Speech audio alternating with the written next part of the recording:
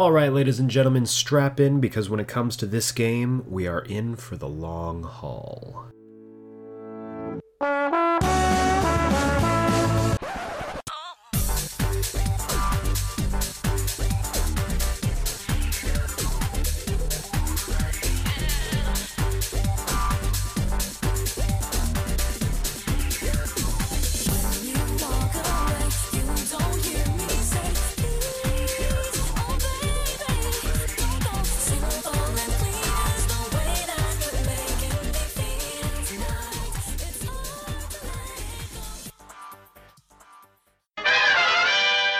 Welcome back to Geeksplain, the podcast for comics, film, TV, and more. You name it, we explain it. I'm your host, Eric Kazana, and welcome back to Kingdom Hearts Month.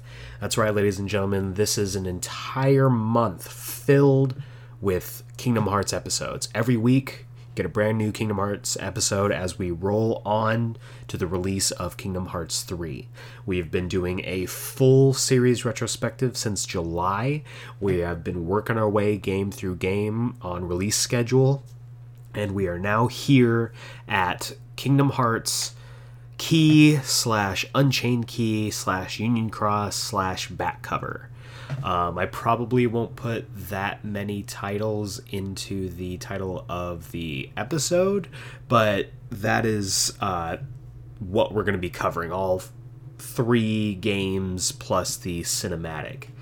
That being said, there is a lot to cover here, so you are in for a wild ride, as I was when I started doing my notes for this game. I am looking at them right now, and I think for a Kingdom Hearts episode, if not just an episode in general, this might be the most notes I've ever had to take. So it's pretty thick.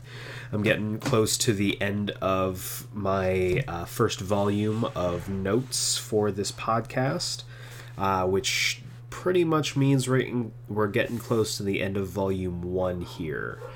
We have been rolling for almost a month now. We are a podcast that has been working since February of last year, and we have grown an incredible amount since then. And I want to say thank you to everybody who has taken the time out of their day to listen to us, to give us your time, and to just share in the conversations. I'm looking over the stats right now, and we are sitting at just under 2,000 listeners. That is a huge deal, and I am so thankful for everyone who has been listening, whether you started with us from the beginning, whether you've just jumped on recently, whether you're near, whether you're far, you're in the US like I am, or I'm looking at the stats right now, we have listeners from India and Brazil. I haven't seen India up on our stats yet, so hello India, thank you for giving us the time to just talk about nerd stuff, and thank you to Brazil as well, and thank you to everyone all over the world who has been taken their time to listen to an American talk about stuff. I really appreciate it. It really helps the growth of this podcast for you guys to listen, to tell your friends, share our stuff on social media platforms. Feel free to follow us and tweet us at all, anything that you want, at GeekSplainedPod. That's at GeekSplainedPod on Twitter. You can also send me emails, because I'm an old man and I love reading emails. You can send any and all emails to geeksplained@gmail.com. In the new year, we are also looking into maybe starting up an Instagram page. Just kind of giving you like little things about what we're talking about, throwing up pictures of stuff that's relevant to the episode that week. There's really nothing, there's really no ceiling for what you can put on social media nowadays, for better or for worse. So if you're interested, or you would be interested in an Instagram for this podcast, feel free to let me know on either of the other platforms that we currently have going. But that is it for social media shilling. We are going to jump right over to our featured subject for today, which is the next stop on our road to Kingdom Hearts 3, and that is Kingdom Hearts Key/Unchained Key/Union Cross/back cover. Why do I say all of those titles? I am about to fill you in. So we're going to be doing this traditional retrospective style. First, we're going to be covering background and development of all the games listed, as well as the cinematic movie. I'm going to be getting into, first, we're going to be covering story-wise the back cover film, because that is considerably shorter than everything that we're going to be covering with the actual games. Then we'll be getting into the storyline of those games, and then, as always, stick around at the end for this week's Comics Countdown. So, jumping into the background and development of all of these games. Kingdom Hearts Key, Unchained Key, and Union Cross are all kind of the same mobile game. Kingdom Hearts Key was initially a browser game that was Japan exclusive. Later on, they made a mobile port to kind of appease both fans on the go as well as international fans, because taking something, the idea of creating your own character, giving them a Keyblade, and running around in the Kingdom Hearts universe is too good an idea to just leave in one region of the world. So it got bumped over to Kingdom Hearts Unchained Key, and then later on the game was rebranded and relaunched as Union Cross. I'm going to get into all the logistics in that in just a moment. So the whole project, all of the ones that I just named, were co-directed by Tetsuya Nomura, as always, as well as Tetsuya Kondo. He is a relatively new face to the franchise at this point in the series, but he and Nomura worked together on the story, on the concept, and then this game was also co-developed as well, being developed by both Square Enix as well as the Success Corporation. I'd never heard of this Success Corporation before. It sounds like a pyramid scheme that you would find a person on the corner of a downtown area trying to shop to you. Have you heard of the Success Corporation?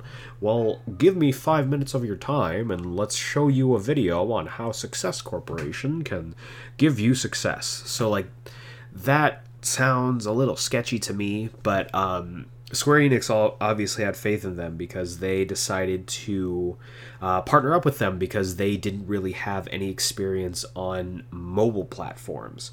So they reached out to Success Corporation, the two of them decided to work together, and here we are. The concept that Nomura and Kondo were coming up with was that they wanted this game to be designed to be a bit more fairy tale-esque. They wanted to really lean into those ideas and concepts that the original Disney films had. Your Snow Whites, your Cinderella's, your Sleeping Beauties, very fairy tale, very fantastic-esque, and a little bit more, I don't want to say kid-friendly, because the series as a whole has always been kind of kid-friendly, if not really confusing. So, I mean, it was meant to be something that could be played more casually. And in that, it was based around a lot of flashy combat as well as simple controls. So your general point and click, they go, you use what originally were cards but are now quote-unquote medals to attack. It's a whole deal. So standard kind of online browser-based gameplay and combat. But what was interesting is when it comes to the story of this game, the story of this was written alongside Kingdom Hearts 3. And so Nomura, in a recent interview, has basically said that both the Cross family as well as Kingdom Hearts 3 share a strong connection. So a lot of the ideas and concepts that you find in these games are not only going to influence Kingdom Hearts 3, they're also going to be implemented into that game as well. So one example of this is a little promotion that they're doing that I'll get into in a little bit. But overall, this game was made initially to be something, I think, to placate fans until the release of Kingdom Hearts 3.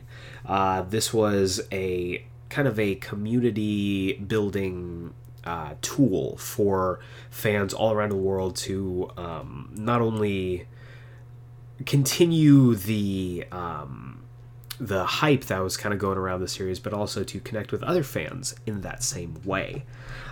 So again, like I was saying, the initial game, which was Kingdom Hearts Key, or X, it's so dumb, was initially a browser title, and it was released on July 18th of 2013. Again, Japan exclusive, really cool looking for us US and other international people. I remember seeing and hearing about, hey, did you know there's this game where you can make your own Keyblade wielder and you can run around all those worlds? And it freaked me out. I was like, I need to get this game. How do you do it? Oh, wait, you can't because it is Japan exclusive. So I was really hoping that there was going to be an opportunity for international audiences to also get in on the custom Keyblade fun. And my answers were prayer. My answers were prayer. Did you hear that? My prayers were answered when they announced that they were going to be remaking and essentially porting the game for mobile titles, like your phone, all that stuff, and they decided to call it Unchained Key. Why is it Unchained? We'll get into that in the story. It sounds weird, it'll kind of make sense, but I also think it was kind of doublespeak as well, because Unchained means you're not stuck at your computer. You can take it anywhere with you. You are unchained from your desktop and are free to play and roam around the worlds of Kingdom Hearts at your leisure. This was released on September 3rd of 2015 in Japan, and was later ported out later on in 2016, with it being in April in the US and June in Europe. This version was also made to be a bit more casual. Again, something you can take with you, something you can stick in your pocket, you can bring with you and just kind of forget about, like a lot of mobile titles. And this was made to not only continue to placate the hardcore fans, but also to bring in casual fans who may be new or unfamiliar to the series. And I think it worked, because eventually on March 2017, a sequel was announced to the game. The game itself had essentially wrapped up its storyline, and the sequel was announced as Union Cross. Nothing would really be happening to the original game. They would just be taking it, rebranding it, and relaunching it as Union Cross.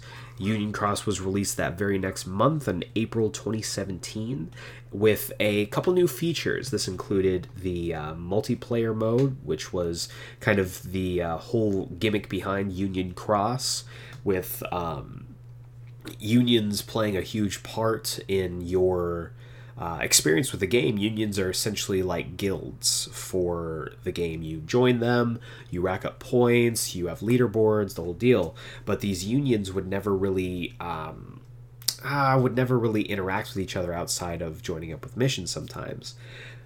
This changed all that, because not only could you go out on missions with your friends and, accomplish things, kill Heartless, the whole deal, you could also now battle your friends. They introduced the PvP mode, and again, it was very well received. Of course there were bugs, but they work on them, and they're still working on them today. Another big change that they introduced a little bit further along the line after its release was Classic Kingdom. Now, what is Classic Kingdom, you ask? Well, I'm glad you asked, because Classic Kingdom is essentially your Game & Watch style mode for this game. These games are going to be featured in Kingdom Hearts 3 on a completely separate part of the game, but in kind of the hype and the lead up to Kingdom Hearts 3, they released them as part of the X-Trace portion of Union Cross.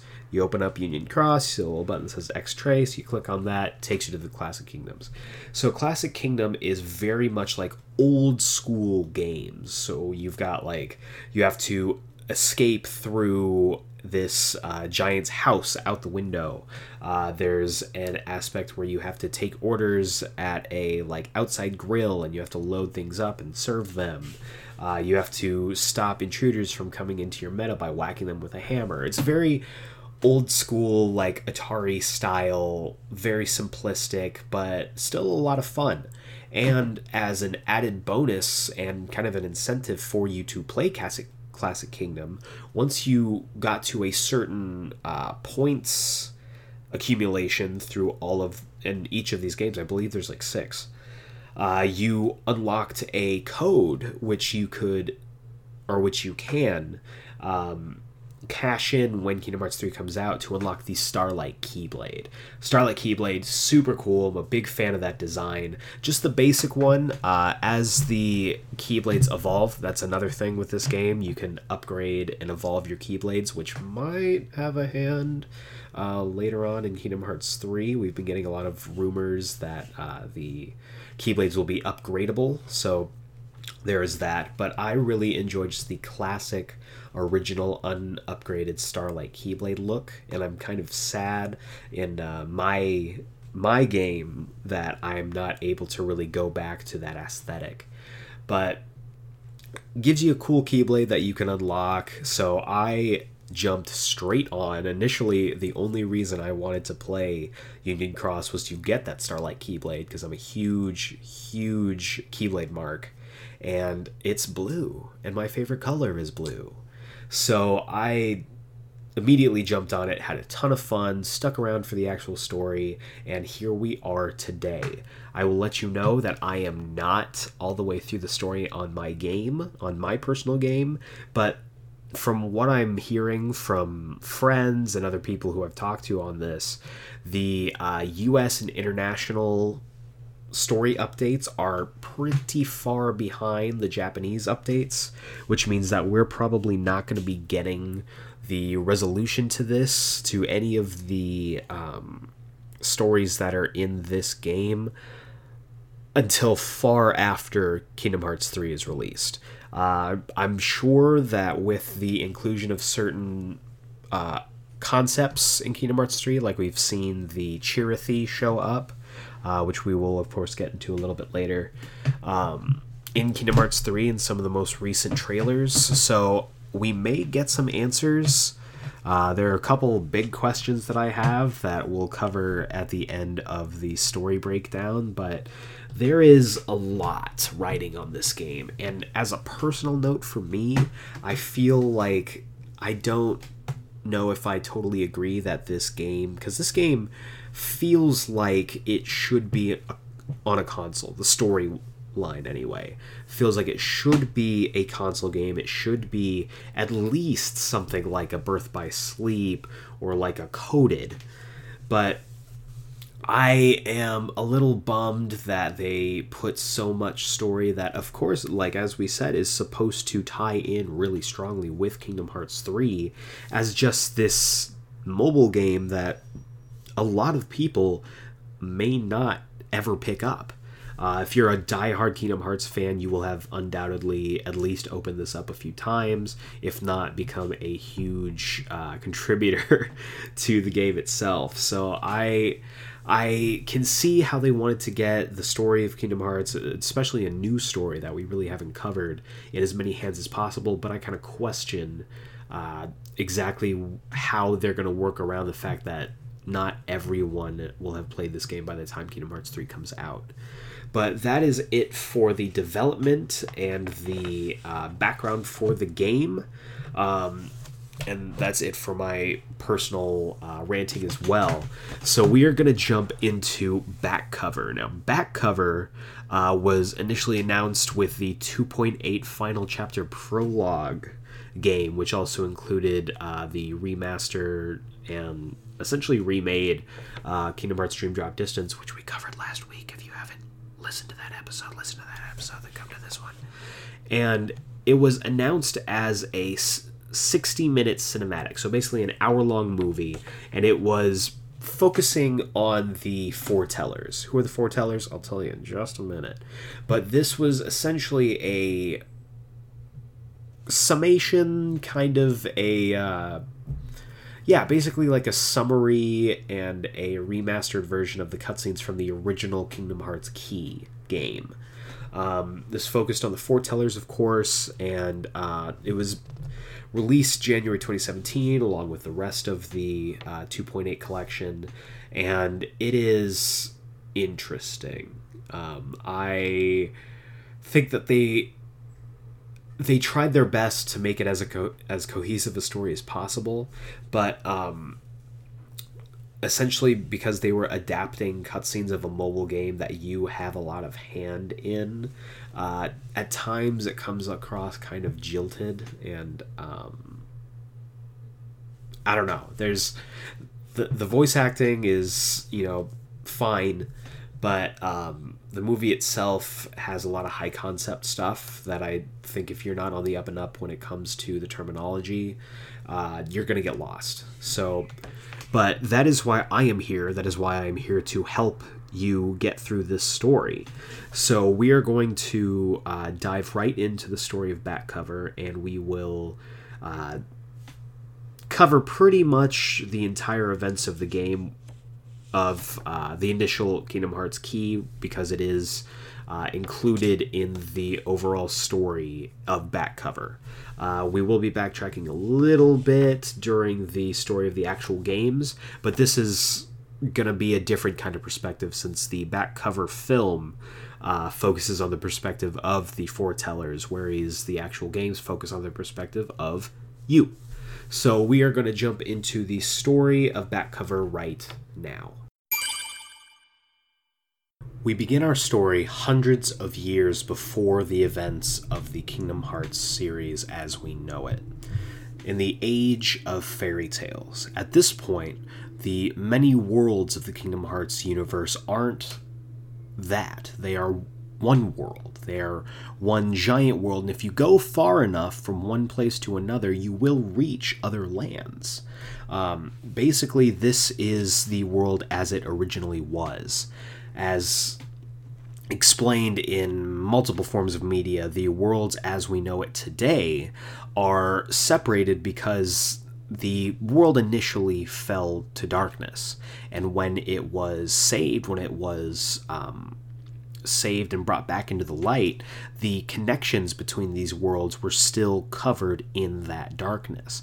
That's why we need gummy ships or doors to darkness to traverse these worlds, because essentially these different cities, these different countries, these different lands were all part of one giant world that were now broken up into islands just floating along the ocean that is the Dark Realm. But this is before that. This is long before that. And the main focus of this film is the foretellers. Now, who are the foretellers? The foretellers are part of the 7 Protectors of Light. The 7 Protectors of Light include the Master of Masters, who gifted the usage of light, keyblades, and the ability to fight the darkness to his 6 apprentices, those being Ira, Aced, Envy, Gula, Ava, and Lushu. Now, 5 of these apprentices went on to become the foretellers, while Lushu was kept closely to the side of the Master of Masters. All of these 7 Protectors of Light adhere directly to what is called the Book of Prophecies. If that sounds familiar, check out our Kingdom Hearts Coded episode for more. Now, the Book of Prophecies was written by the Master of Masters, who somehow is able to see the past, the present, and the future all at once, and used his knowledge of the future to write out everything that is going to happen from here to the end of time. Now, the Book of Prophecies is strictly adhered to by the foretellers. Each member of the Foretellers was given a copy of this Book of Prophecies and looks to it in times of peril or times of uncertainty. It's also around this time that the Master of Masters gave certain roles to each of his apprentices. Ira was given the role of becoming the leader of the Foretellers. Ira is the responsible one, he is the steadfast, he is the hardworking and determined leader of the Foretellers. And he has been told by the Master of Masters that in times of trouble, he will be put in charge when the Master of Masters is no longer there. Ased is given a role to be the second in command to Ira. He is to be his right-hand man to support him in all of his strife, all of his hardships, any decisions that he has to make, he is there to support him.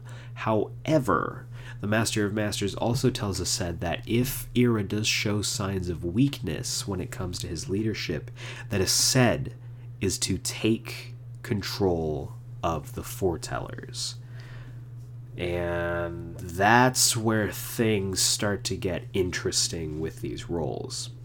Envy is tasked with essentially spying on everyone, making sure that she is observing the goings-on between each of the Foretellers as well as their unions, and she is to act as a mediator between all of the unions and all of the Foretellers, especially Ira and Ased, as sometimes Ased's temper flares up and she has to mediate between the two of them. Gula's role is interesting. In each of the Book of Prophecies that were given to the Foretellers, the final page is missing. The final page that is supposed to tell about the end of, as far as the Master of Masters can see, is missing from each of their copies.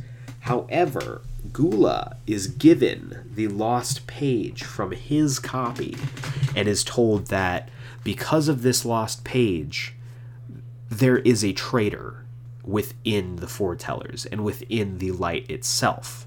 Gula is shocked by this, but Master of Masters basically tells him, you need to take this lost page, study it as much as you can, and use that to out the traitor within your midst. It's kind of assumed, though not explicitly stated, that the traitor is a Foreteller. So Gula takes this as he is going to use his final page to see if any of the other Foretellers deviate from their role. And if they do, that must be the traitor. Ava, who is the youngest of the group, is given a special role in that she is tasked with gathering Keybladers from all unions.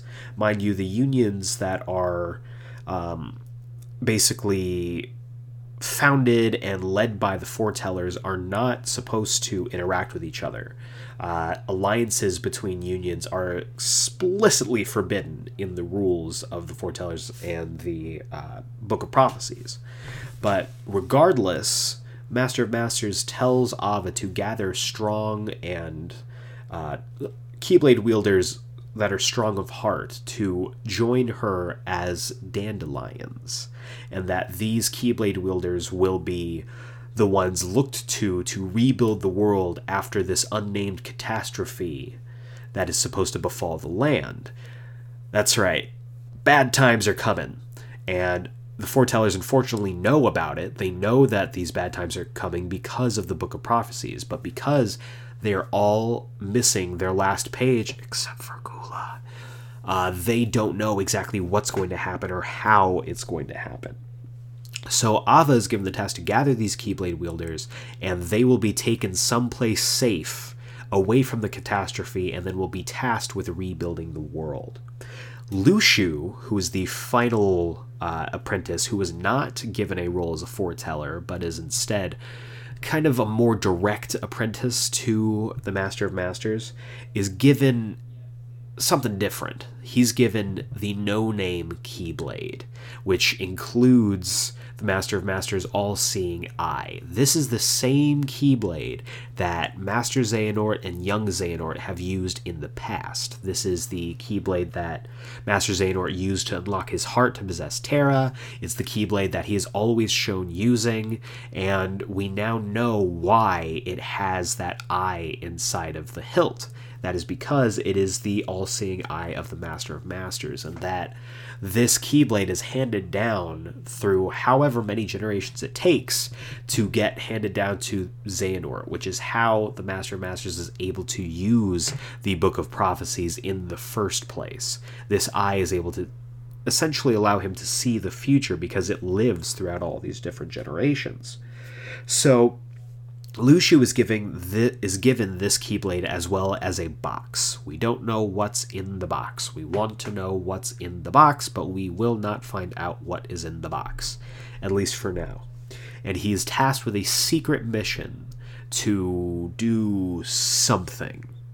We're not exactly sure, and it's not explicitly stated exactly what his secret mission is, but them's the breaks. We will find out, I'm sure, in Kingdom Hearts 3 or later on in the story of Union Cross. But either way, after these roles are given, the Master disappears, leaving Ira in charge. Ira's in charge. He has taken charge. He's fulfilling his role. I'm also going to now let you know what the unions are. The unions are formed by each of these five foretellers. And each of these five foretellers kind of leads and rules over each of the unions. The unions are tasked with traversing these worlds, these many lands, and collecting lux, which is essentially light, to gather and feed up into Kingdom Hearts to combat the growing darkness. Ira is in charge of Union Unicornus. I believe that's how you say Unicornus. Aced is in charge of Union Ursus. We have Leopardus, led by Gula. We have Anguis, which is led by Envy. And we have Vulpeus, which is led by Ava. So all the unions, very separate from each other. Regardless, all of the foretellers, the union leaders, are now to report to Ira as the leader. This immediately doesn't sit well with Aced, who has that kind of fiery personality, but he is committed to sticking with his role.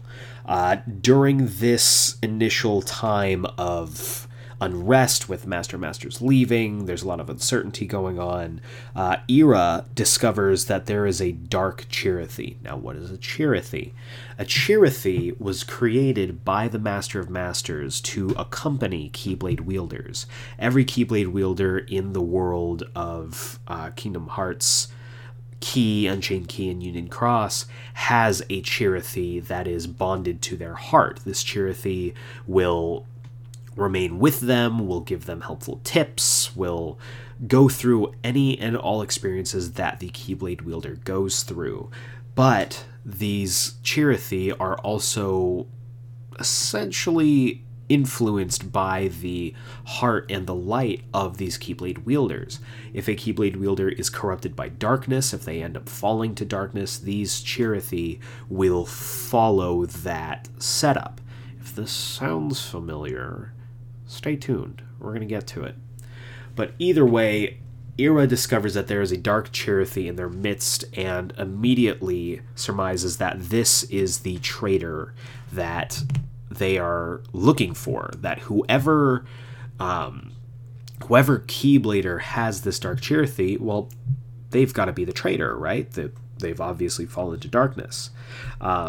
However, there's no real way for the foretellers to find out which of them is the traitor, since it would be no problem at all for any of the union leaders to summon a Chirithy from one of their union members, easily hiding the fact that their own Chirithy would be a dark Chirithy. So there's a lot of unrest, a lot of unease and uncertainty, and immediately Aced sees Ira's uncertainty as weakness and kind of makes a play at leader, which gets Ira to suspect that he might be the traitor. Following this meeting, Aced confronts Gula to form an alliance with their two unions, saying that as long as they're sticking together, they can amass forces, and whoever the traitor is, they'll stamp them out as soon as they discover them. Gula is willing to entertain this idea of a union for now, though when they bring the idea to Ava, Ava is more uncertain. Envy then intervenes, disbanding this idea and saying that this is exactly what the Master of Masters did not want you to do. This is explicitly in the rules and you are breaking them, therefore going against your role, so you might just be considered a traitor. Later on, after Gula decides to terminate their alliance, Aced clashes with Envy, attacking her in the streets of Daybreak Town, which is where the entire story takes place. The two have a vicious duel in the middle of Daybreak Town, taking apart buildings, running along sidewalks, and luckily the attack is stopped by Ava and Gula, who all are able to combat Aced and calm him down.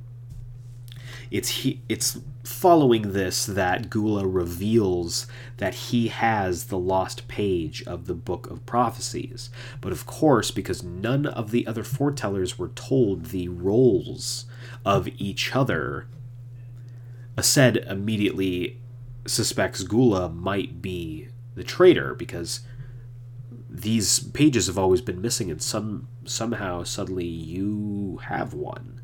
So Aced attacks Gula, injuring him, and Gula is just saved by Ava as Aced is about to strike a killing blow. Ava and Gula go into hiding, while an injured Aced, who has not only battled with Envy, but has now also battled with Gula as well, is found near death by Ira in the streets. The two of them, who have been friends for a very long time, reconcile and continue on their way. Ira, then hearing from Aced that Gula has this page, seeks out Gula and tracks down Ava because he knows that Ava knows where Gula is. Ava sends Ira away, who just gives up really easily. Ava's like, no, go away. And Ira's like, yeah, okay, whatever, fine. And he leaves. Ava then returns to the injured Gula, where Gula reveals that the traitor is someone who bears the sigil. We don't know what sigil this is. We don't know who bears this sigil. There are probably 500,000 different sigils throughout the Kingdom Hearts series, so we don't know what sigil this could be referring to. But seeing as how none of them are able to figure out who the traitor is, but surmising that the Master of Masters might know, Gula reveals his plan to Ava for his union to collect as much Lux as possible to summon Kingdom Hearts. He believes that by doing this, he will lure the Master of Masters back to Daybreak Town, where he can question him and find out who the traitor is. He wants answers. There doesn't seem to be any from anyone who's readily available, but the person who does have them will be the Master of Masters. And honestly, this seems like a pretty foolproof plan. Gula getting his entire union together, they summon Kingdom Hearts using Lux, and hopefully he would get some help from Ava and her union. However, Ava isn't so willing to jump to help out Gula. She's not sure about anything that's going on anymore, not knowing that Gula had possessed the lost page, and that he had known that there was a traitor this entire time before anyone else did. She can't trust him. She doesn't know what summoning Kingdom Hearts would do to the world, so she parts ways with him. However, Gula isn't deterred. He instructs his union to gain as much Lux as possible, and this results in Keyblade wielders all over Daybreak Town clashing over Lux, trying to gather it so that they can not only summon Kingdom Hearts, but also become the most powerful union. Lux is also a way to measure strength in your union. The most Lux and the most strength is possessed by the strongest union.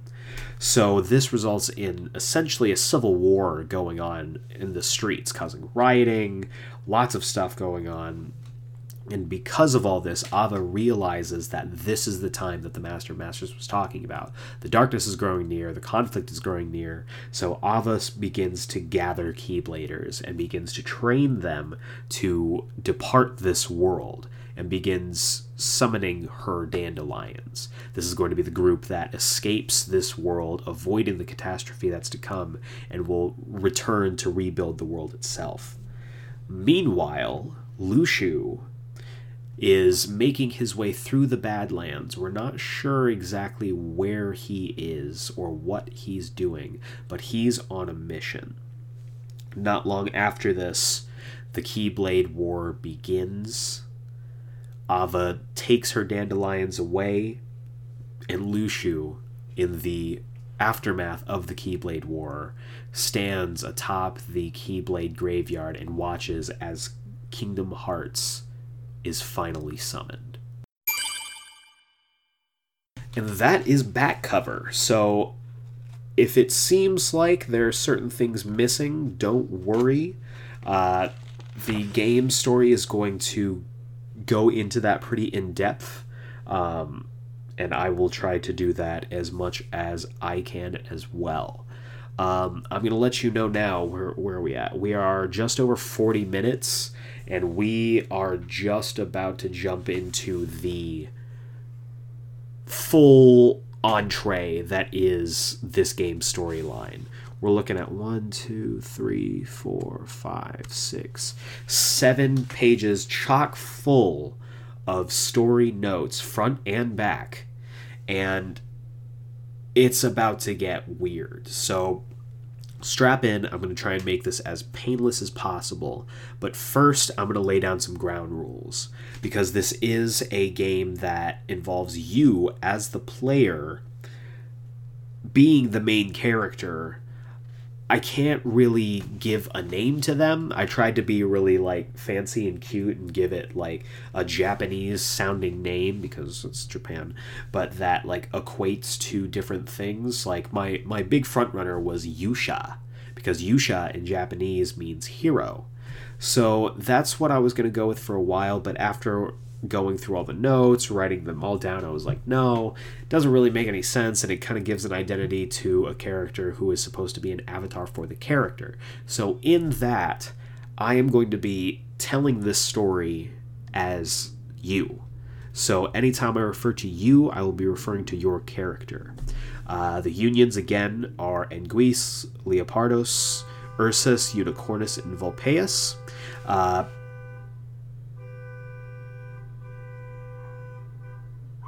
People are very liberal with their car horns out here in California. I think he's done. And also the neighbor's dog is a huge fan of car horns. So whenever car horns go, she goes, and it's a whole thing. But anyway, so just for reference, for I don't know if you're interested, my build, I was in the Vulpeus Union. I was recommended to go into the Vulpeus Union upon jumping in. That is the Union of Ava. And I pretty much just focused solely on the Starlight Keyblade. Also, as a big ground rule, I am not going to be talking about the stories of the various Disney worlds in this story breakdown. Each of them has a story whenever you go to each of these worlds. However, the stories of these worlds don't really have an effect on the overall overarching story. It's not to say that they aren't important. It's not to say that they don't matter. But for the best interest of this story and making this as concise as I possibly can, I can't go into every single Disney World story. That would take up way too much time. But that being said, I'm going to make this as painless and as straightforward as possible. So here we are, jumping into the story of Key, Unchained Key, and Union Cross. Here is the story.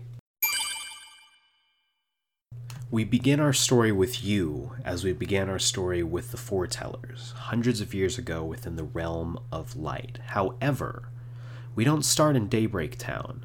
We start in your heart. We start in the dive to your heart. If you're a longtime Kingdom Hearts fan, you recognize the setting.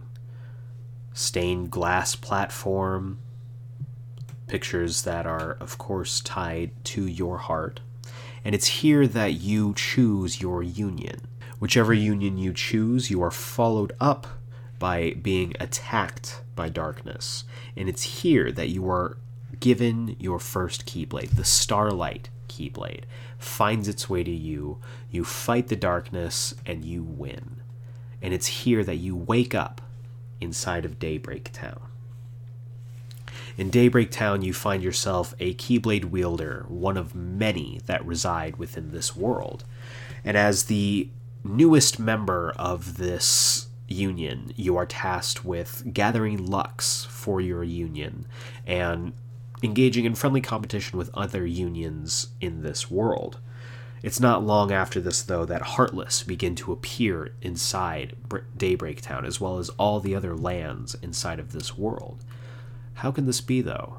Heartless are, from memory serves, not supposed to be around until Xehanort uses them to try and break Ventus's heart, and that's not until a decade before the events of the first game. This happens a lot sooner than that. Much, much, much earlier in the timeline. Something's wrong here. Either way, you were tasked with protecting these lands, and these lands at the time include Wonderland, Agrabah, Olympus Coliseum, Beast's Castle, and Dwarf Woodlands.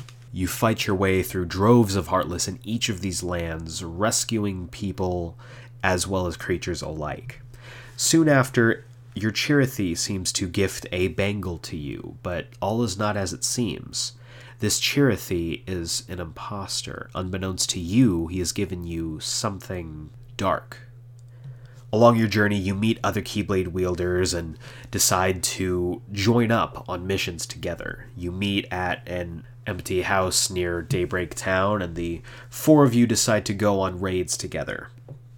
One day, you return to this house to meet up with your friends and find that they're gone.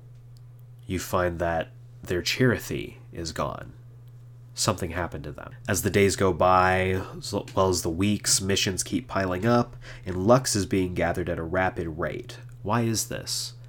Lux has never been this easily supplied before, and this can only mean that darkness is growing, and that this Lux will be needed to fight it. One night, while you sleep, you have a strange dream showing you the inner sanctum of the Foretellers. You wake and find that the only person there is your Chirithy, and go back to sleep. Somehow, the Chirithy knows that you had this dream, and may have had an influence on you having that dream. But how are Chirithy able to do that? Later on, as you're going throughout your adventures, you find a young white-haired boy named Ephemer. He is from a rival union, and the two of you become fast friends. Ephemer also lets you in on a little secret that he's been trying to get to the bottom of. These lands, these worlds that you seem to be entering into and rescuing from the darkness, they're not real worlds. These worlds are projections, are holograms that are created by the Book of Prophecies and, by extension, the Master of Masters. These worlds are copies that were created of worlds from the far-flung future. That's how you run into a young Hercules training hundreds of years before he would have been around. You find Snow White and the dwarves much, much sooner before this land was even settled. So, what is going on? Why are these worlds created by the Book of Prophecies, and what is their goal here? You realize that your dream has given you a bit of a clue on where you could find some answers, and the two of you head underneath Daybreak Town through a passage towards the inner sanctum of the Foretellers. Unbeknownst to you, however, a dark Chirithy is following close behind. Within the secret passage, you find the way into the inner sanctum of the foretellers. However, Ephemer references that it's getting late, and that if someone hasn't already noticed that they've been gone too long, they will soon. So you and Ephemer agree to meet back here tomorrow to get to the bottom of these secrets and these mysteries surrounding Daybreak Town. On his way home, Ephemer runs into Ava, the leader of one of the other unions, and reveals to her that he made a friend, that being you, from another union. As the two part, Ava reflects on this idea that Keyblade wielders, even from other unions, could come together and fight for the light. This fills her with hope and renews her drive to find her dandelions and to gather them together. Later on, Ava reveals her plan to Ephemer, citing him as a reason for her renewed vigor in trying to collect Keyblade wielders to fight the darkness. She also reveals to Ephemer that she's chosen him to be the leader of these dandelions, and that once this world is consumed by darkness, the dandelions will look to him as their leader. Ephemer accepts, of course, though he is surprised by this, and it's quite some time until we see him again. You head to the fountain the next day to meet Ephemer, but he doesn't show up. You stay there all day waiting for him, but he never shows. Heartbroken and lost, you are cheered up by your Chirithy, who, unbeknownst to you, reveals to the audience that it is in fact a Dream Eater. These Chirithys created by the Master of Masters are a first trial run generation version of the Dream Eaters that we come to know in Dream Drop Distance. This is how the Chirithy was able to influence your dream to give you the clue to head to the inner sanctum. Tensions begin to rise as Ephemer reveals to you in a dream that darkness is coming, that a catastrophe is coming, and he wants to have you join him in the dandelions, but you're not sure exactly what's going on. You don't know anything about dandelions, and Ephemer realizes that it might be too soon. You wake up and decide, to hell with this, I'm going to go to this passageway and I'm going to get answers. So you head to the passageway and you run into Ava. Ava turns you away from this path and sends you off back to your missions and your day-to-day routine. That night, however, she visits you as you sleep and communicates with your Chirithy, talking about an unchained realm where she hopes to send the dandelions when the catastrophe strikes. As for you, business as usual. Weeks pass as you continue on accomplishing missions, gathering Lux for your union, and you even form a small rivalry with another Keyblade wielder. Later on, your Chirithy gifts you a bangle, but this bangle is a bangle of light. This bangle of light allows you to traverse the realm of darkness, and using this, you fight a dark side and win. On your way back from this trip in the realm of darkness, you run into a young Keyblade wielder named Skuld. She brings a warning from Ephemer, saying that darkness is growing near, and though you don't quite understand how she knows Ephemer or where she could have gotten this information from, Skuld tells him he'll know in time.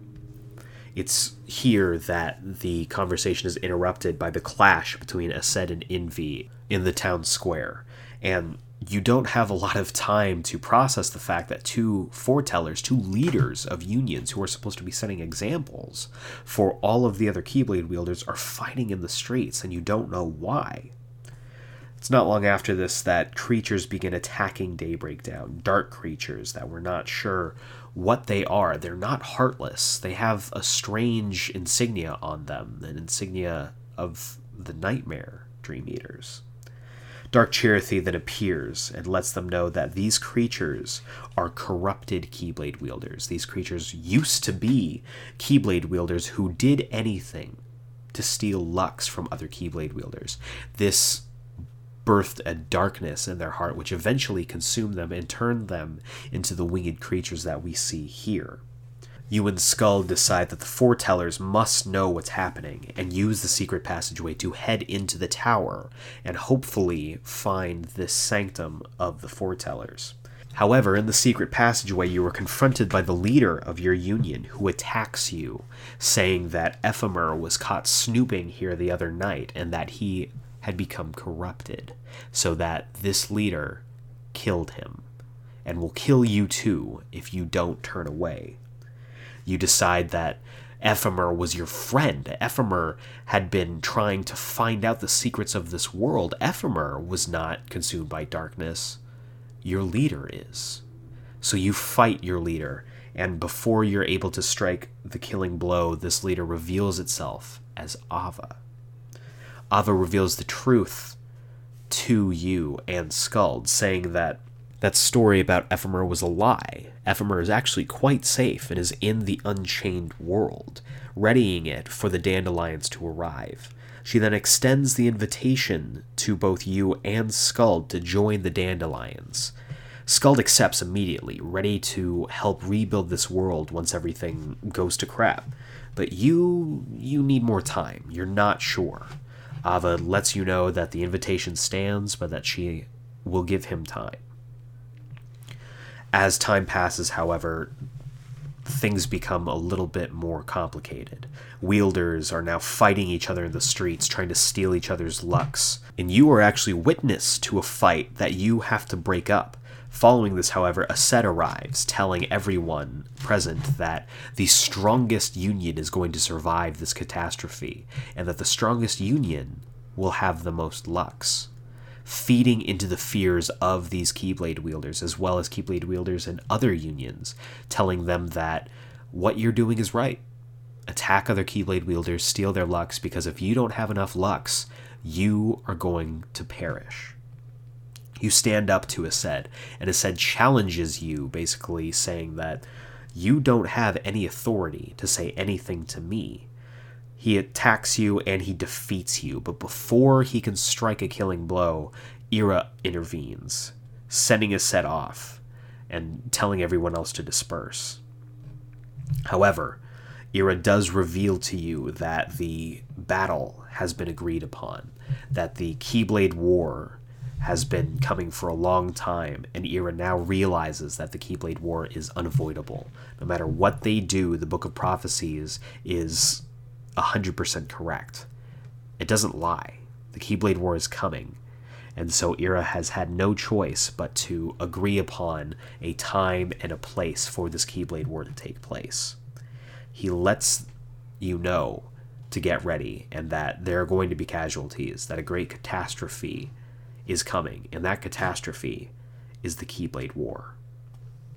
That night, you have a dream of the Keyblade War being surrounded by other Keyblade wielders, covered in shadow, and as you fall, the world falls around you. You awake to a town in chaos. Fights and rioting is happening all over Daybreak Town, and nothing is safe. Master Ava, who has been gathering the Dandelions, has disappeared. We don't know where she is, and we don't know what's going to happen. Skuld, knowing that Gula was the last one to see Ava, theorizes that he might know where she went, so Skuld promises to find Gula and therefore find Ava. We're going to take a break here. We're going to take a quick little detour to a character that we haven't brought up yet, but a character that I think is very important to our story. This character is a young Keyblade wielder named Strelitzia. Strelitzia is a silent observer to the events of your story. She first saw you on the day that you waited for Ephemer by the fountain, and she was moved by your concern for your lost friend. Following that, she seemed to run into you everywhere, on missions, in different lands, and even on the day that Aced and Invi had their duel. It's not long after this that Strelitzia was taken aside by Ava and was told that she is going to be another leader of the Dandelions, that when this catastrophe passes and the Dandelions return to this world, that 5 leaders will be succeeding the 5 foretellers, and that they will be in charge of the Dandelions. Ava reveals that along with Ephemer, Strelitzia has been chosen to be a leader. Knowing this, however, Strelitzia realizes that This war is going to result in countless casualties, and as someone who she cares about, she doesn't want you to get caught in the crossfire. So she wants to recruit you into the Dandelions, but as it's late, she decides to wait until tomorrow. Unfortunately, tomorrow doesn't exactly go to plan. In the morning, you and Skuld head to an empty house on the outskirts of Daybreak Town, and you find Gula within it. Meanwhile, Ava, who is revealed to have been searching for Luxu this whole time, realizing that he's the only apprentice of the Master of Masters who went missing alongside their master, finally finds Luxu atop a hill near the Badlands. She confronts him, asking if the Master of Masters knew that all of this was going to happen, that she knew the foretellers would turn on each other, and that she wants to know if Luxu has been in on it this whole time. Luxu reveals that he knows of the lost page of the Book of Prophecies, and lets on that his mission might just have been to observe everything that's going on. Ava is taken aback by this and surmises that Luxu might be the traitor. Luxu was the only one that wasn't present during the meetings that they had about the traitor, and Luxu is the only one who they've never seen his Chirithy. Meanwhile, back with Gula, you, and Skuld, Gula reveals the lost page to you and Skuld, and reads it to you, which I will be reading right here. Unable to permit disharmony, you'll be disappointed by fate and lose sight of the true strength. Misreading the truth, you will venture forth in secrecy, and then, with that one strike, a bell will toll for the final battle, and the battle will begin at last, and the time shall be chosen. Back at the hilltop, Luxu reveals the truth to Ava about the traitor. We're not sure exactly what he said to her, but Ava is immediately taken aback. She is surprised by this and can't believe that whatever Luxu told her is true. However, Luxu tells her this is fact. This has been fated. This has been decided already. And Ava asking if Luxu knows exactly what's about to happen, is surprised when Luxu draws the no-name Keyblade.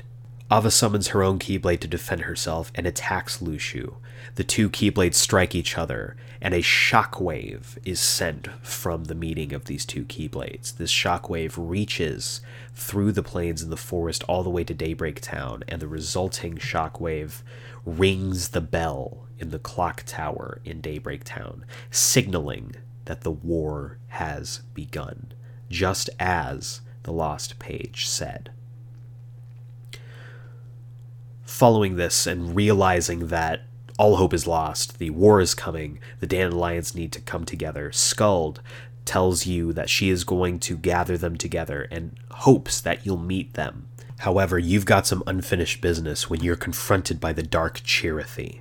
The Dark Chirithy reveals itself as the Chirithy that gave out the bangles. All these bangles were filled with darkness and made it just that much easier for these Keyblade wielders to fall into madness, fighting each other over Lux.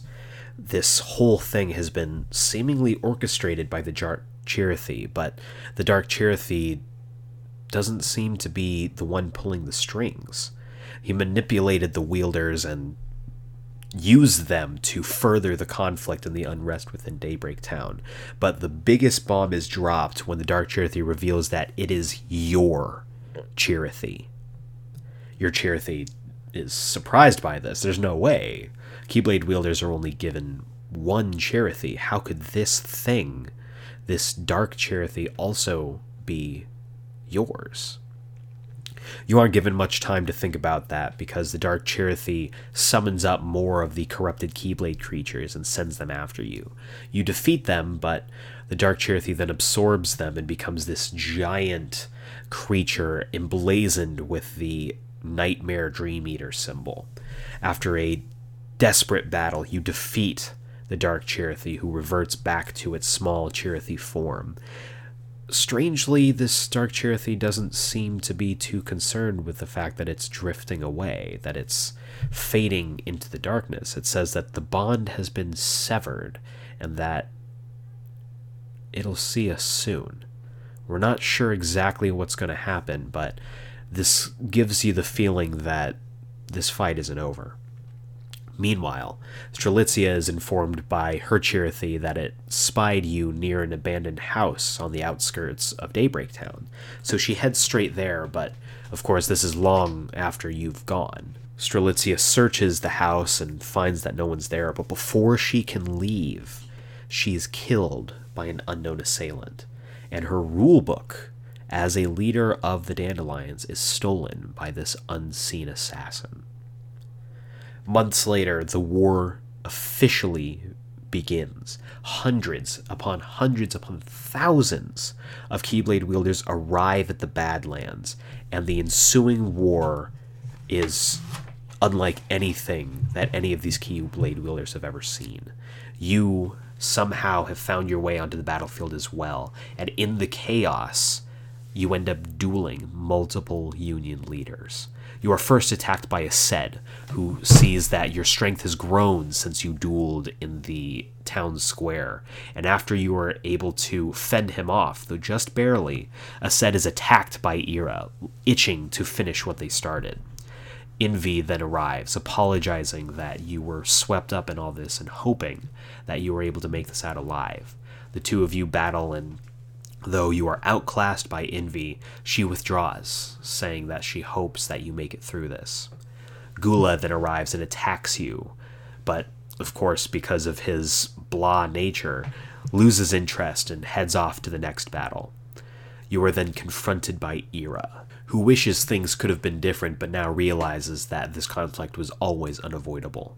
You are able to just barely fend off Ira before he is attacked once again by Aced, the two heading off deeper into the battlefield. As you fall to your knees, your injuries piling up, you are found by Ava. Ava draws her Keyblade.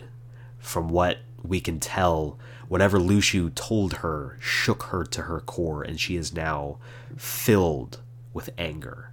She attacks you, but after you are able to just barely hold your own, Ava is hopeful that you will join the Dandelions and heads deeper into the battlefield. As Keyblades begin to fall from the sky from battles far above you, turning the Badlands into a familiar setting, the Keyblade Graveyard. After all the battling has finally ended, you, possibly the final Keyblade wielder left alive, lie bleeding and dying in the middle of the Keyblade Graveyard. As you start to fade away, a beam of light surrounds you, and you are saved by Skuld and Ephemer. Ephemer arrives, and you tearfully embrace your friend. Ephemer lets you know that out of everyone, he wanted to come back and save you. With this, Ephemer and Skuld bring you into the Unchained World. Far away from the battle, as we ended before, Luxu looks on from afar with all of the hearts and light and lux from all of the fallen Keybladers drift into the sky and summon Kingdom Hearts. Following the credits, you wake up in Enchanted Dominion, a world that, up till this point, we haven't seen yet. Your Chirithy lets you know that you've been dreaming, and as you head off, a black crow flies above your head. It heads over past a forest full of thorns and lands on the arm of Maleficent. She references something that seemed to have been a success and also asks where Pete has gone. She then reveals that this isn't the Maleficent of these hologram worlds. This is our Maleficent. We know this because Maleficent references Sora and Riku, saying that even those fools, Sora and friends, won't be able to follow me here. This has to be following the events of Kingdom Hearts Coded, where she spoke about the Book of Prophecies and the idea that there might be a connection between it and the data world of the journal. Somehow Maleficent has found her way into the Unchained World, into this dream world, and she's got big old plans. As we move past the original story of Kingdom Hearts Key, we move into Unchained Key / Union Cross, and we join up with our Dandelions. Ephemer and Skuld return to the Keyblade Graveyard as the leaders of the Dandelions were instructed to come back to this spot to meet each other, to set down ground rules, to begin rebuilding the world. Skuld isn't surprised that Ephemer is there, though Ephemer seems to be surprised that he is. The two reference how there are supposed to be 5 leaders to succeed these foretellers, and as they wait, they are finally met by the 3rd leader of the Dandelions, which happens to be a familiar face. Ventus. That's right, Ventus, our boy, Ven. Somehow, he is alive hundreds of years before the events of Kingdom Hearts Birth by Sleep, and he is the 3rd leader of the Dandelions.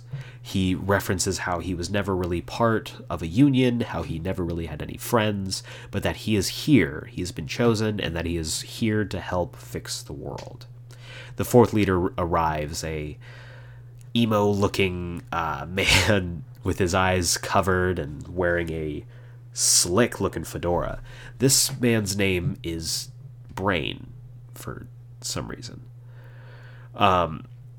It's here that they discuss this idea that the dream world is where all of the Dandelions are right now, but that these leaders have placed them there, and that this dream world is meant to be almost a haven, almost a exact copy of the world that the Dandelions come from. However, this world is essentially a lie.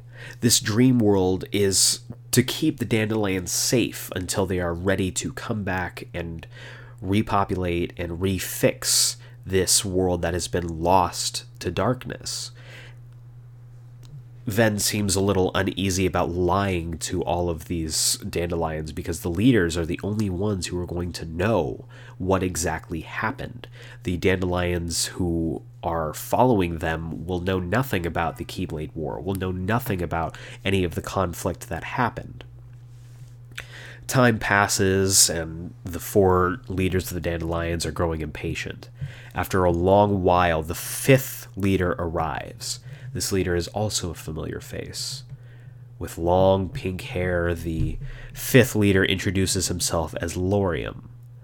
Now, if that doesn't sound familiar to you, mix up those letters a little bit, throw in an X, and you get Marluxia. That's right, the antagonist of Kingdom Hearts Chain of Memories is now also somehow here. And he is not Marluxia exactly. He is the somebody of Marluxia. Lauriam is here somehow and is the 5th leader of the Dandelions, though a little doubt is casted upon him as well as the rest of the leaders of the Dandelions. One of these 5 killed Strelitzia and took her spot as a leader of the Dandelions. None of them know this, however, because none of them had met until this moment. So somehow both Ventus and Lauriam are alive and well hundreds of years before they're supposed to be around, but we'll deal with that. We'll cross that bridge when we come to it. Back with you in a new world, you as well as all of the other Dandelions have been placed inside of this dream world, which seems to be an exact copy of the world that you come from. Your memories, however, have been tampered with and erased. No conflicts about the Keyblade War or about the Heartless or conflicts between the foretellers. In fact, these foretellers, who are, of course, dream copies of the originals, get along just fine and seem to be working through any of the conflicts that the real foretellers might have been not so quick to settle. In this world, you follow the original journey of Kingdom Hearts Key, but with a little bit of a twist. No war happened. Things ramped up, people got nervous, but this war never came to pass, and so life has gone on. You continue with your day-to-day gathering Lux, going on adventures, going on missions. You even find 4 companions who go on missions with you. there are also 2 new lands that you have to explore, being the Castle of Dreams and Enchanted Dominion. As a side note, with the inclusion of these 2 worlds, that means all of the worlds that you're able to access, excluding Olympus Coliseum, contain the worlds of the Princesses of Heart. I don't know if that's relevant or not, but I think that's definitely something to keep in mind. However, all is not well. Each night after your adventures and your missions, you are plagued by nightmares of the Keyblade War. You're not sure what's going on, how you have these dreams, or what even they mean, but your Chirithy becomes increasingly worried as it's not able to influence your dreams to take away those memories. Your Chirithy is also reporting to Skuld and Ephemer, letting them know about the nightmares you're having, and this makes them uneasy. They're not sure why you are unable to shake the memories like the other Dandelions were, and they're hopeful that, given time, you'll be able to forget the horrors of the Keyblade War. The 5 leaders arrive in the original sanctum of the Foretellers, where Brain, after seeing that the Master of Masters copy of the Book of Prophecies is still there, realizes that they've got more work to do than they originally thought. Going into their original rulebooks, they see that they're tasked with creating spirits for their Dandelions, this being the Chirithys, or maybe something a little bit different. Meanwhile, Maleficent, back in our dream world, reveals that she's been able to time travel thanks to the events of Kingdom Hearts 1, where Riku, while possessed by Ansem, Seeker of Darkness, released her heart from her body. And as we all know from the events of Dream Drop Distance, if you're able to leave your body behind and travel back to a point where you already were, you are able to time travel.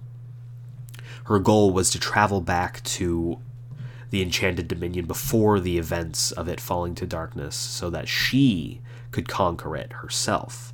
However, somehow, in her travels through time, she landed in the dream world. She was moved somehow. And in this dream world, the events of the Enchanted Dominion remain the same, except that instead of being defeated by Ven, Terra, and Aqua, she's defeated by you. Following this duel, she heads back into the castle and is met by a shadowy figure.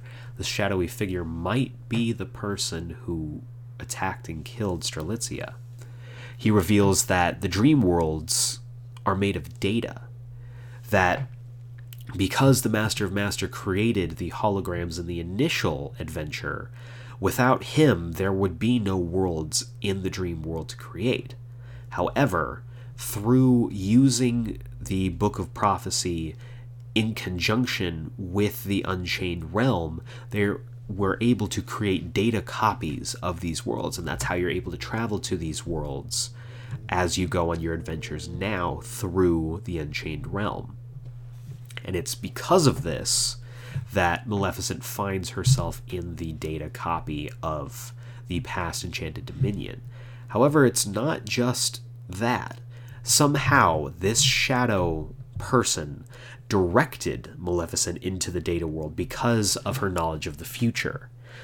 For some reason, this shadowy figure knows that Maleficent is from the future, knows that she would use that knowledge to change history, and instead plopped her right into the data dream world. We're not sure why, we're not sure what this person's goal is, but it does reveal that there may still be a way for Maleficent to return home, and the only way to do that would be to work with this shadowy figure, to which Maleficent says, "I'm listening."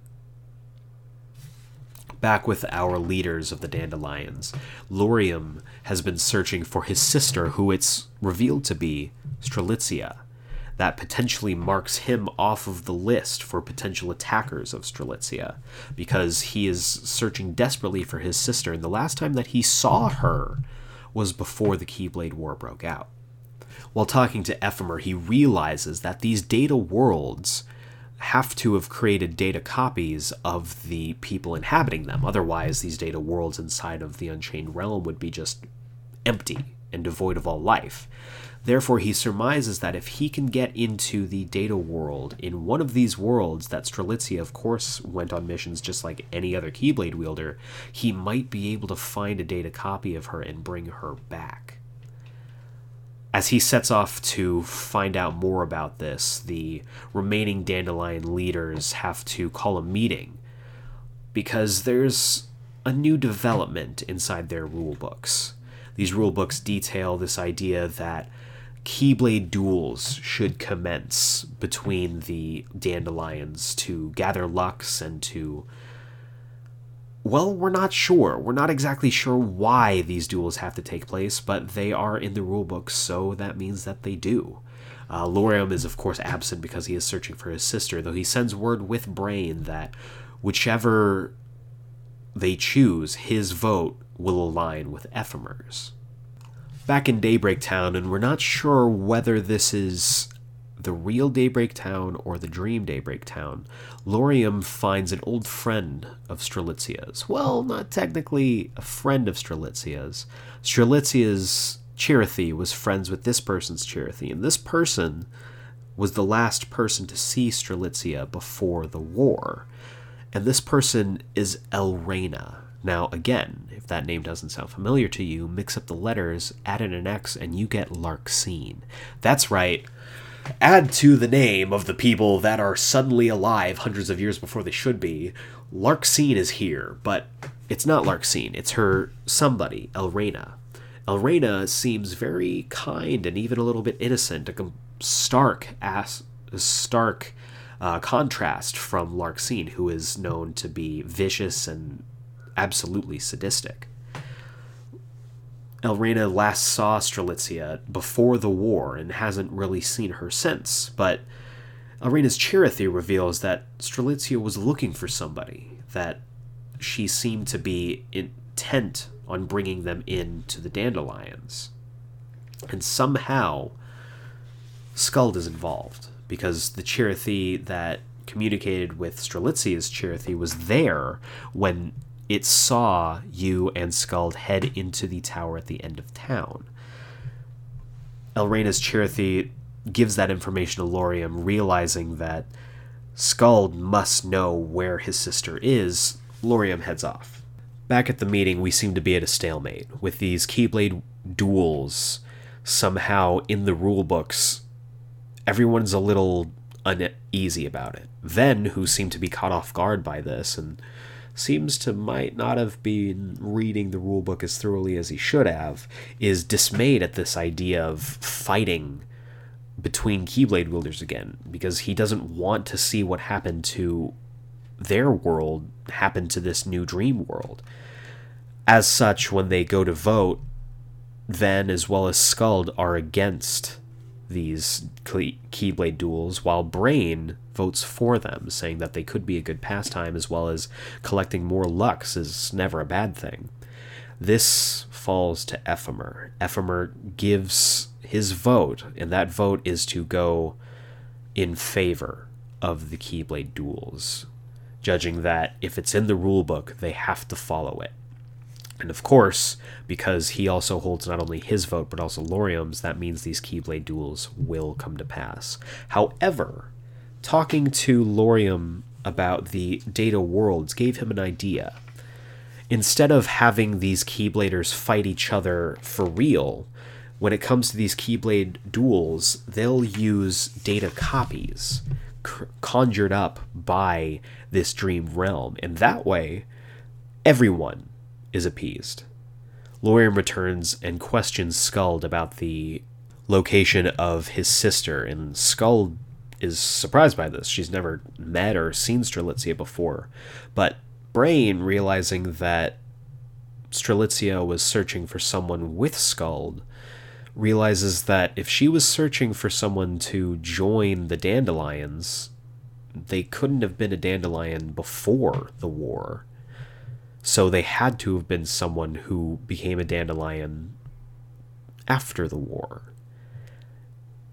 very quickly Skuld realizes, and so does Ephemer, that the person that Lauriam is looking for, as well as the person who may have been the last person to see Strelitzia before she died, is now a target. And these 5 Dandelion leaders are going to hunt this person down. And that person is you.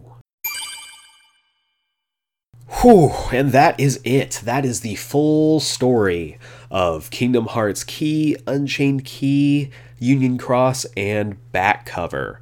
I told you this was going to be a long one. There's a lot of ground to cover. This game has been going on since 2013, and man, I'm sure it got confusing in some parts, but I tried to make it as clear and concise as possible. We are just under an hour and a half. Oh gosh, I think this is probably the longest Kingdom Hearts video we've done, but I mean, there's just so much you have to cover in all this. But now that we have that out of the way, we will be continuing on. Where we ended with the story is pretty much how they are caught up with the story updates. There's rumors that there's going to be one more story update before the release of Kingdom Hearts 3, but as of the time of this recording, it hasn't been released yet, so we don't exactly know what it is or what it entails. But we can assume that the Dandelion leaders are going to be looking for the player character, and that things are only going to get weirder from there. But for continuing updates on that, feel free to download the game, play the game. It's fun for what it is. It's, your basic run-of-the-mill online mobile game, point and click, you go.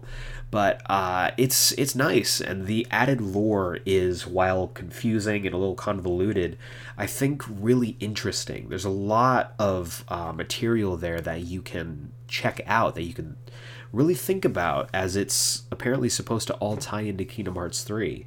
So I'm interested in seeing what happens next, and I hope you are too. This story continues on.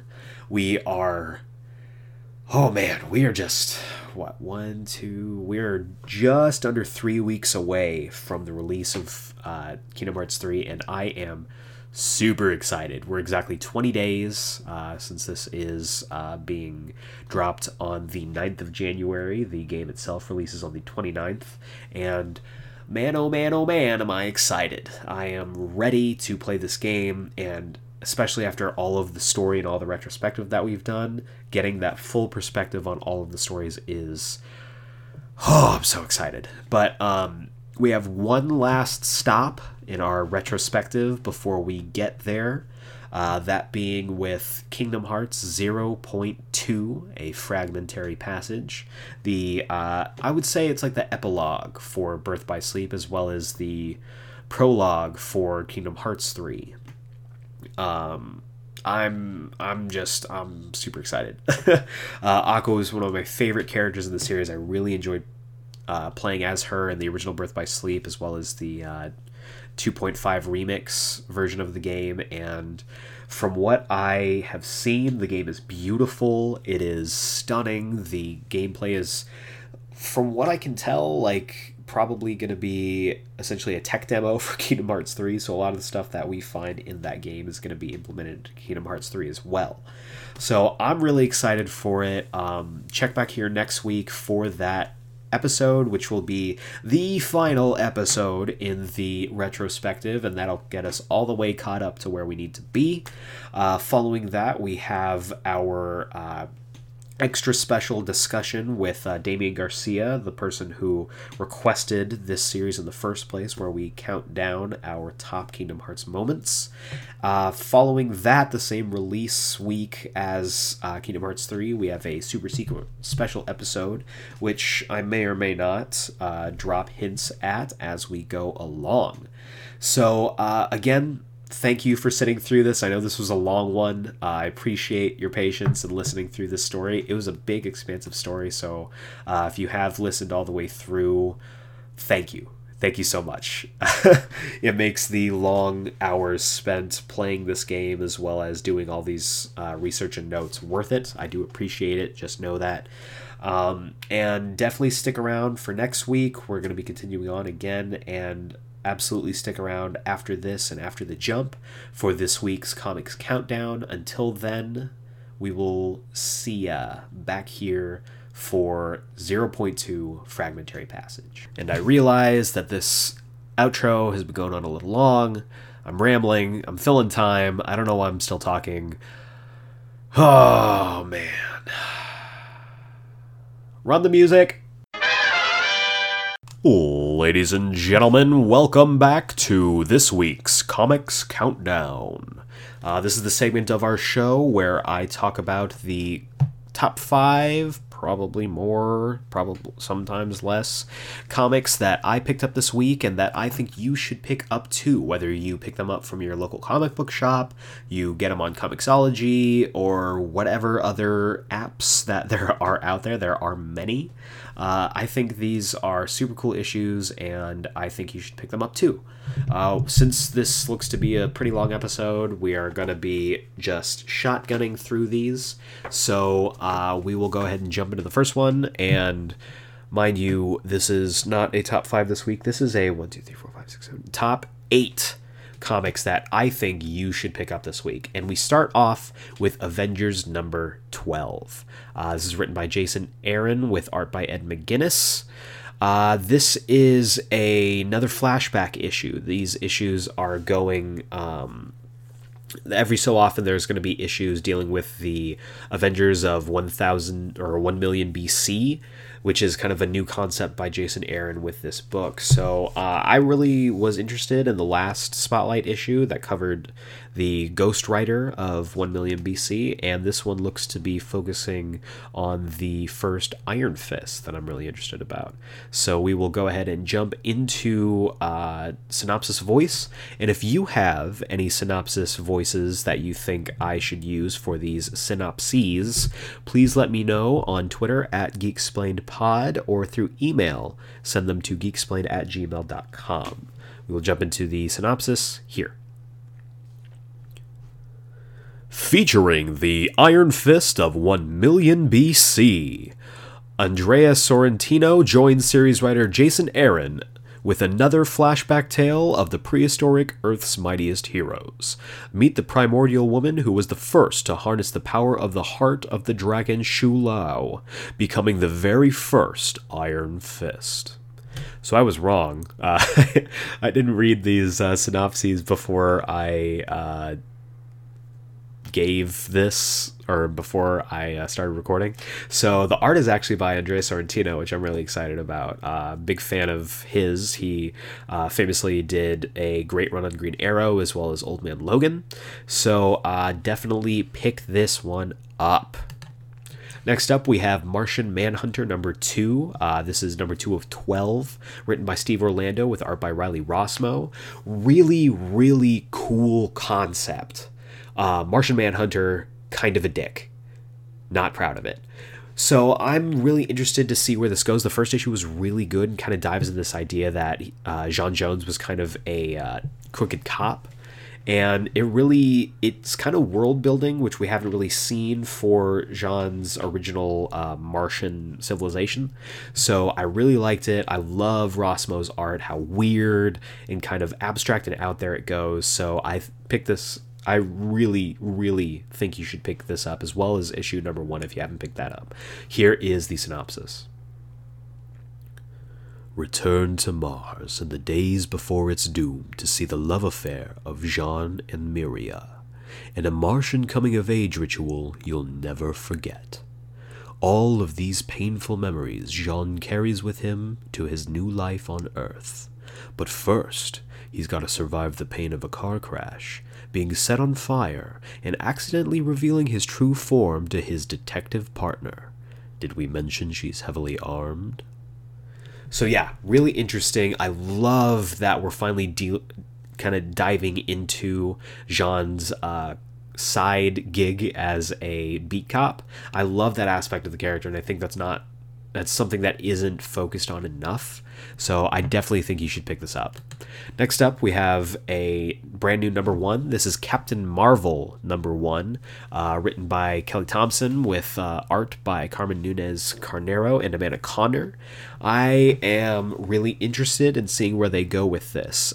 Kelly Thompson, great writer. I'm a big fan of hers. Recently, she has been absolutely killing it on West Coast Avengers, and I am really excited to see what she does with Carol.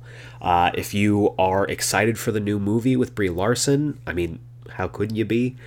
This is a great jumping on point for this character, and this seems like that's really what this is kind of constructed as. Also, the art looks great, so definitely pick this up, and we will jump into the synopsis here. All the stars align as Kelly Thompson and Carmen Carnero take on Marvel's premier female superhero. As Captain Marvel, Carol Danvers has spent months in space protecting Earth from alien threats big and small. But now, it's time for Earth's mightiest hero to come home. New York City has never looked so good, but every re-entry comes with the unexpected, and Carol is about to hit a whole lot of unexpected.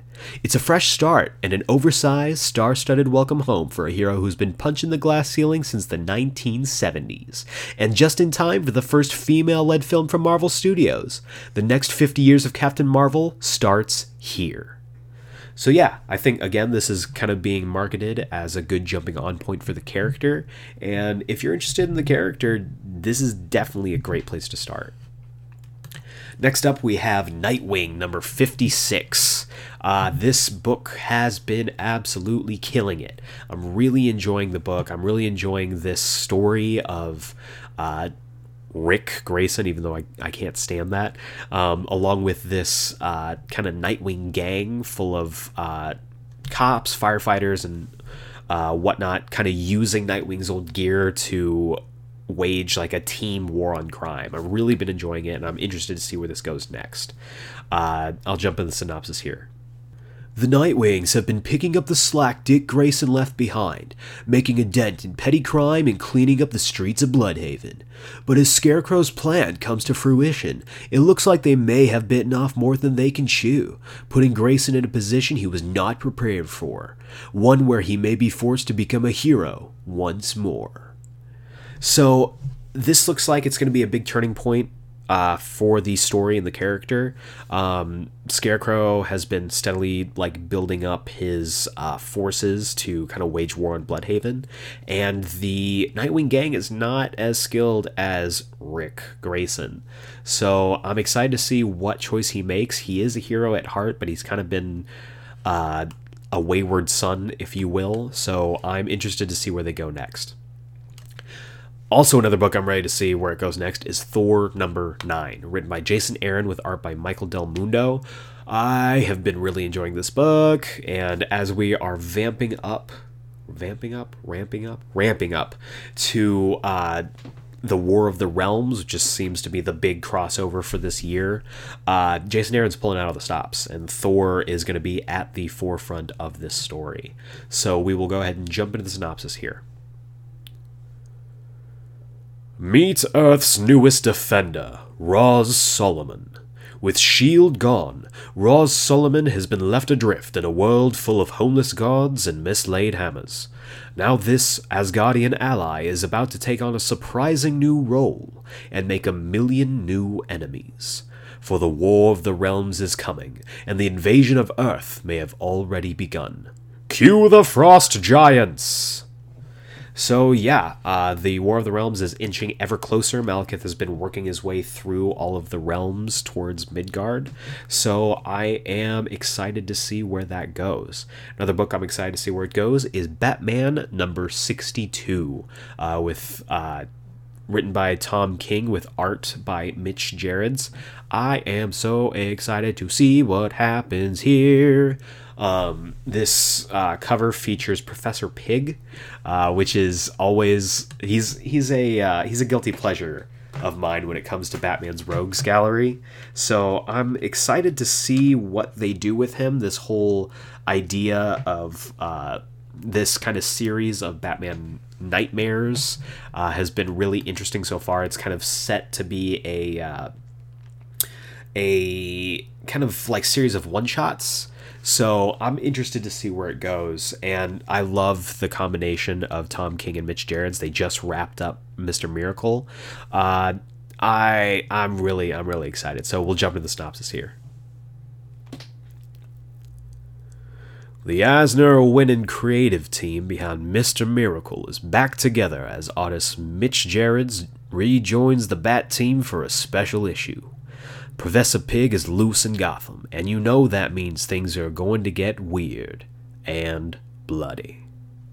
So, again, I love Professor Pig. It's really dumb, and he's a really dumb character, but I'm really interested to see where they go. And Tom King has been really trying to fire on all cylinders after, I think, a really controversial and shaky issue 50. But he's really started to find his footing again, and I'm really enjoying the stories that he's been pumping out since then. So definitely pick this up, especially if you're into weird Batman villains. Another issue we've got is Miles Morales' Spider-Man #2, written by Saladin Ahmed with art by Javi Garron. I really enjoyed the first issue, and it's very well documented how much I loved Into the Spider-Verse. It's also our most successful episode on the podcast. Let me pull up my stats one more time. We are looking at... Let me pull this. Looking at this live. I'm vamping. I'm going. That's what vamping is. Okay, so... God, that's so crazy. It makes me smile. We are looking at just under 400 listens to our Into the Spider-Verse review. If you haven't checked that out, definitely check that out. Short, to the sweet point, kind of summarizing that episode. I loved the film. I've seen it twice, and if an opportunity arises to go see it again, I am not going to pass that up. But this book is a great book to jump into following seeing that film. Saladin Ahmed has really given Miles a more updated flavor.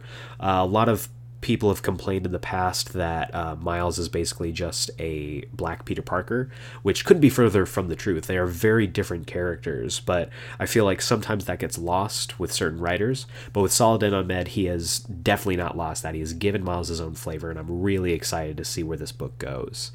So here is the synopsis of Miles Morales' Spider-Man #2. Miles is getting closer to solving the mystery of the thievery ring plaguing Brooklyn, but the Rhino has complicated matters quite a lot. Rhino doesn't usually have minions, preferring to charge alone.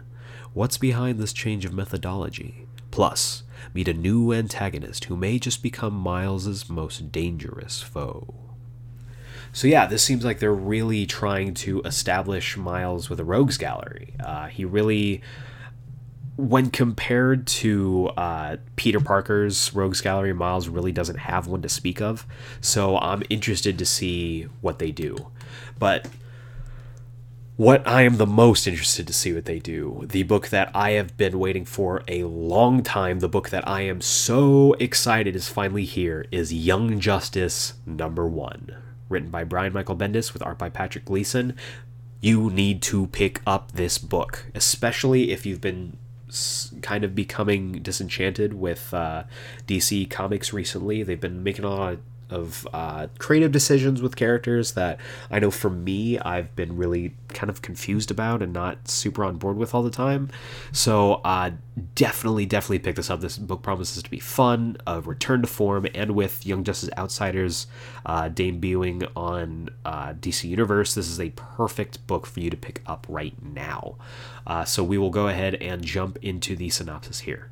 Superboy, Wonder Girl, Robin, Impulse, Amethyst. They're all united in Young Justice #1, the debut issue of a brand new series that introduces new heroes Teen Lantern and Ginny Hex. When the Nightmare dimension known as Gemworld invades Metropolis, these teen heroes reunite to deal with the situation, but they're shocked to discover the battle may be the key to the return of Connor Kent, aka Superboy. This mix of fan favorites and new legacy heroes will be the center point for some of the biggest goings-on at DC. As if that weren't enough, Bendis reunites with all-star artist Patrick Gleason to bring the new heroes of DC's Wonder Comics to life. So I'm really excited. This book seems really fun. DC's been really dealing in a lot of dark stuff, which, I mean, when you are when your flagship character is Batman, like, that tends to happen, but this seems like a return to form, and I absolutely love the combination of Connor Kent, Tim Drake, and Bart Allen, and the team that has all three of them on there is a definite win and a pickup from me. But that is going to do it for this week's Comics Countdown. To recap, let me pull up my notes one more time. To recap, we've got Batman number 62, Nightwing number 56, Martian Manhunter number 2, Miles Morales Spider-Man number 2, Thor number 9, Avengers number 12, Captain Marvel number 1, and Young Justice number 1. If there are any books that I've missed, any books that you think I should pick up, please let me know. Feel free, again, on Twitter at GeekSplainPod, that's at GeekSplainPod, and feel free to give us a follow. We are growing all the time. I'm really excited for our 2019, so definitely stay tuned for some big stuff I've got coming down the pipeline. But that will do it for this week. We are almost at 2 hours, and that's freaking crazy. We don't normally do 2-hour episodes, but I hope you enjoyed the ride as much as I did.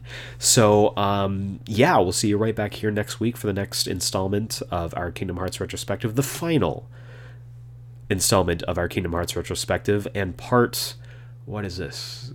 It's going to be part 3 of Kingdom Hearts Month, Kingdom Hearts A-Mania, that I've been kind of coining on Twitter, and other people seem to really be enjoying. So definitely stay tuned for that. But for Geeksplain, this is Eric Azana. Thank you so much for listening, and we will see you next time.